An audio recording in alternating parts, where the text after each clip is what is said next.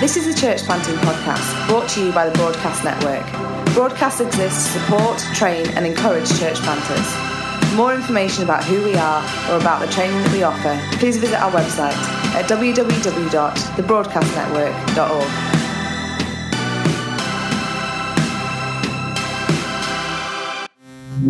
Hello and welcome to episode 86 of the Broadcast Church Planting Podcast. The Broadcast Network recently held a Building Big training day with Terry Virgo, and on the podcast we're bringing you a number of excerpts from that day. Today is the last one of those excerpts, which was a Q&A time with Terry. You can find the full notes on everything that Terry has to say at www.thebroadcastnetwork.org/episode 86. So here is Terry Virgo. You were talking about the capacity and the ceiling of a capacity of a church plant. This question is, how do you recognise what the ceiling or capacity is? And then once you have, is there a way to grow beyond that capacity?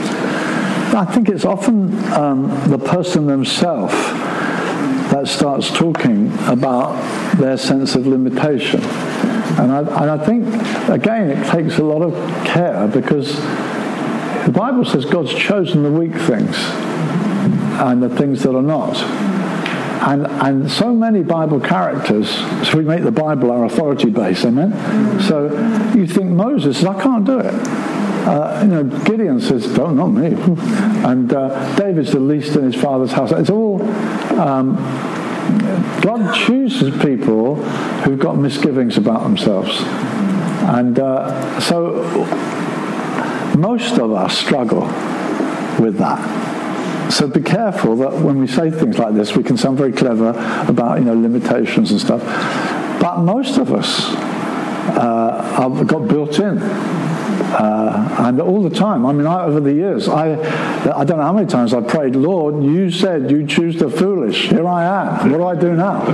And I've often felt, and also Paul says, we die, that we may not trust in ourselves, but in him who raises the dead. Thank you so much. I don't know how many times I've been raised from the dead. So the danger of becoming a bit of a smart aleck and say, you've hit your ceiling, it's a bit of a danger because you may have just met another death and God's going to raise you again. So, that's not to despise the reality of the question. The question is very genuine. But I think let's not despise the fact that God can bring people through. It amazes me sometimes to see the transformation I see in people and the genuine biblical principle of growing. You grow in grace. You grow in your gift. You grow, and sometimes the growth comes because I'm facing a challenge I never faced before. And even facing it is what pulls you through to another place in God.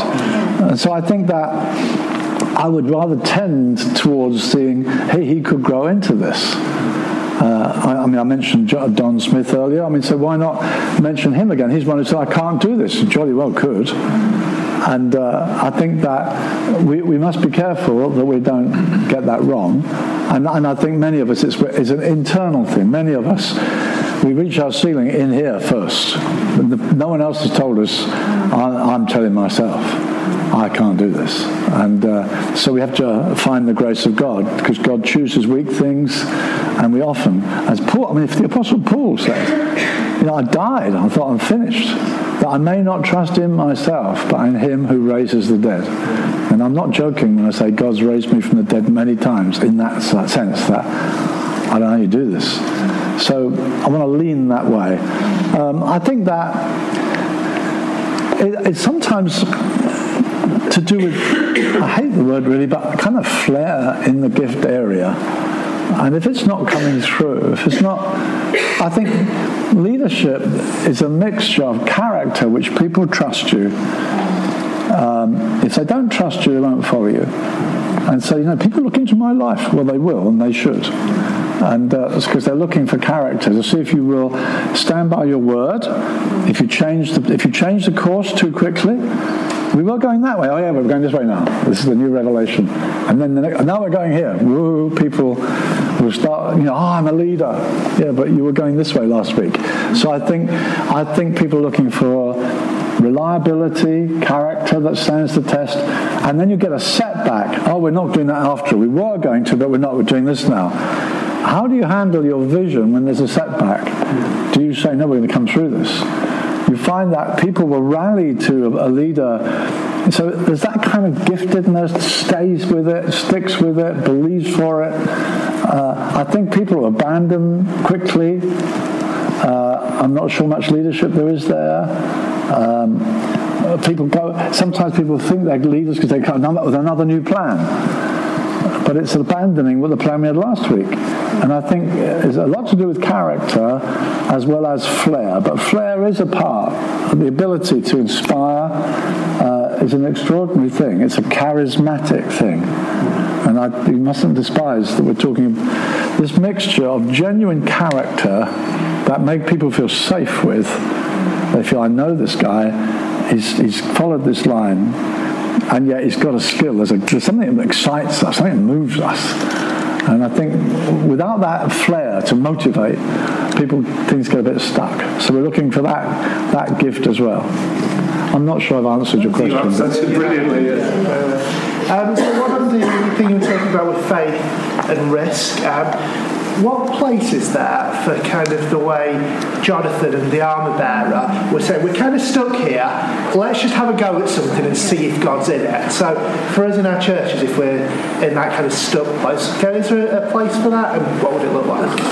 That's funny, I love that story. I preached on David and Jonathan a few times, and I came on it because I was stirred by the William Carey famous statement, attempt great things for God, expect great things from God. And I just, somehow it just caught my attention. What a fabulous thing that Carey said.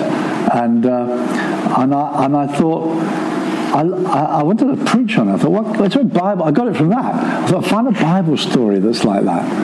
And I came up with that one. And I thought, yeah, that's right. He's not quite sure.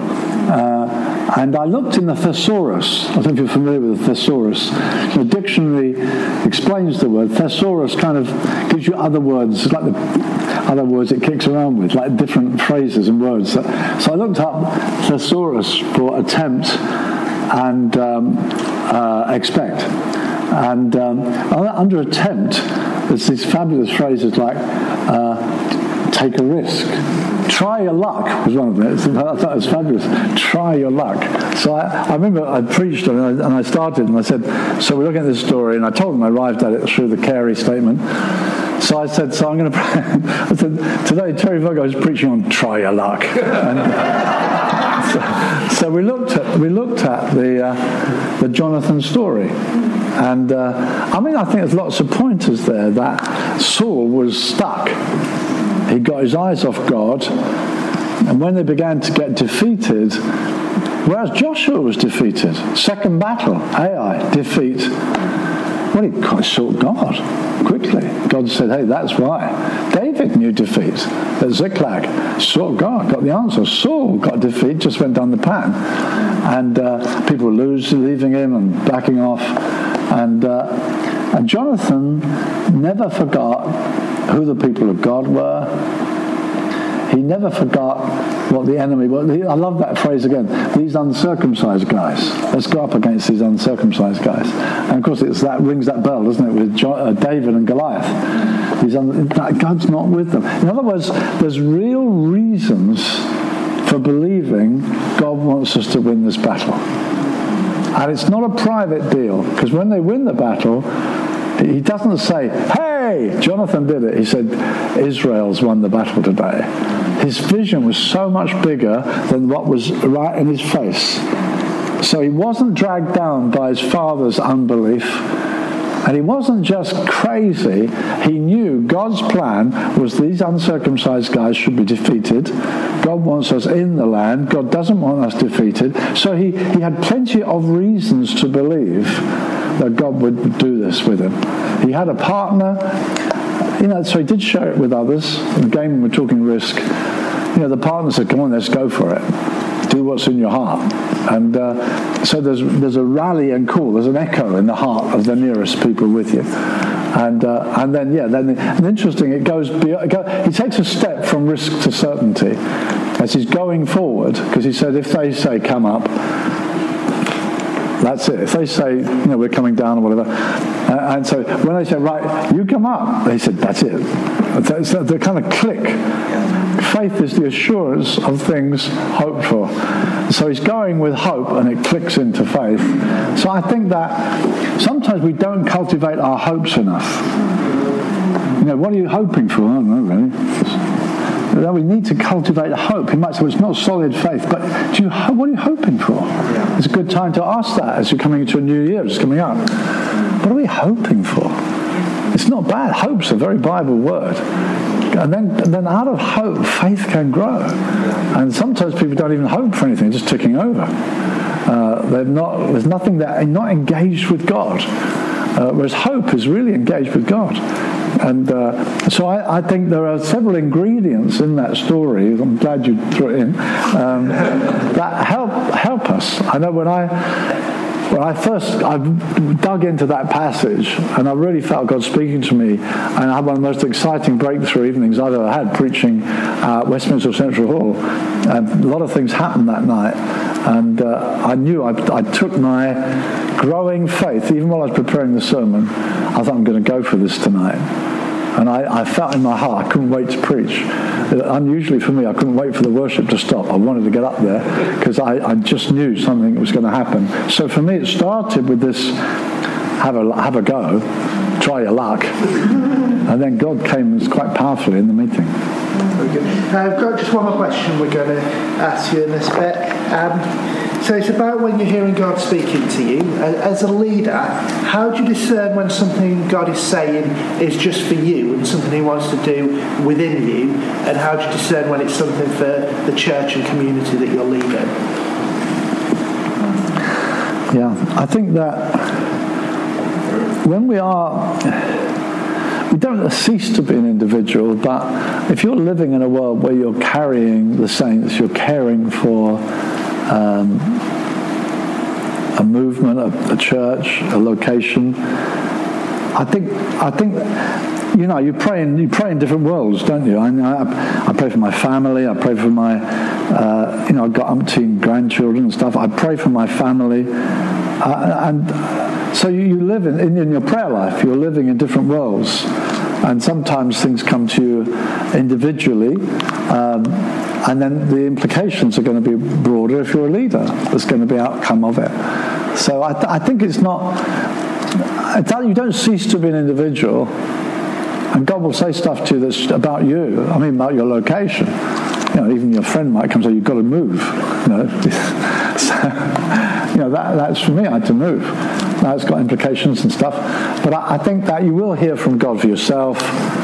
It's often the context in which you're praying and the area that you're trying to get resolution. Sometimes you've got very private battles. I had a private battle on a house move in the last year, which has been a real faith battle, a very genuine one.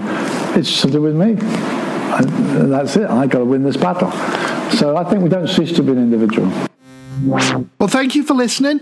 We hope you enjoyed this episode. And just a reminder that you can find the full notes on everything that Terry had to say at www.thebroadcastnetwork.org/episode 86. See you next time.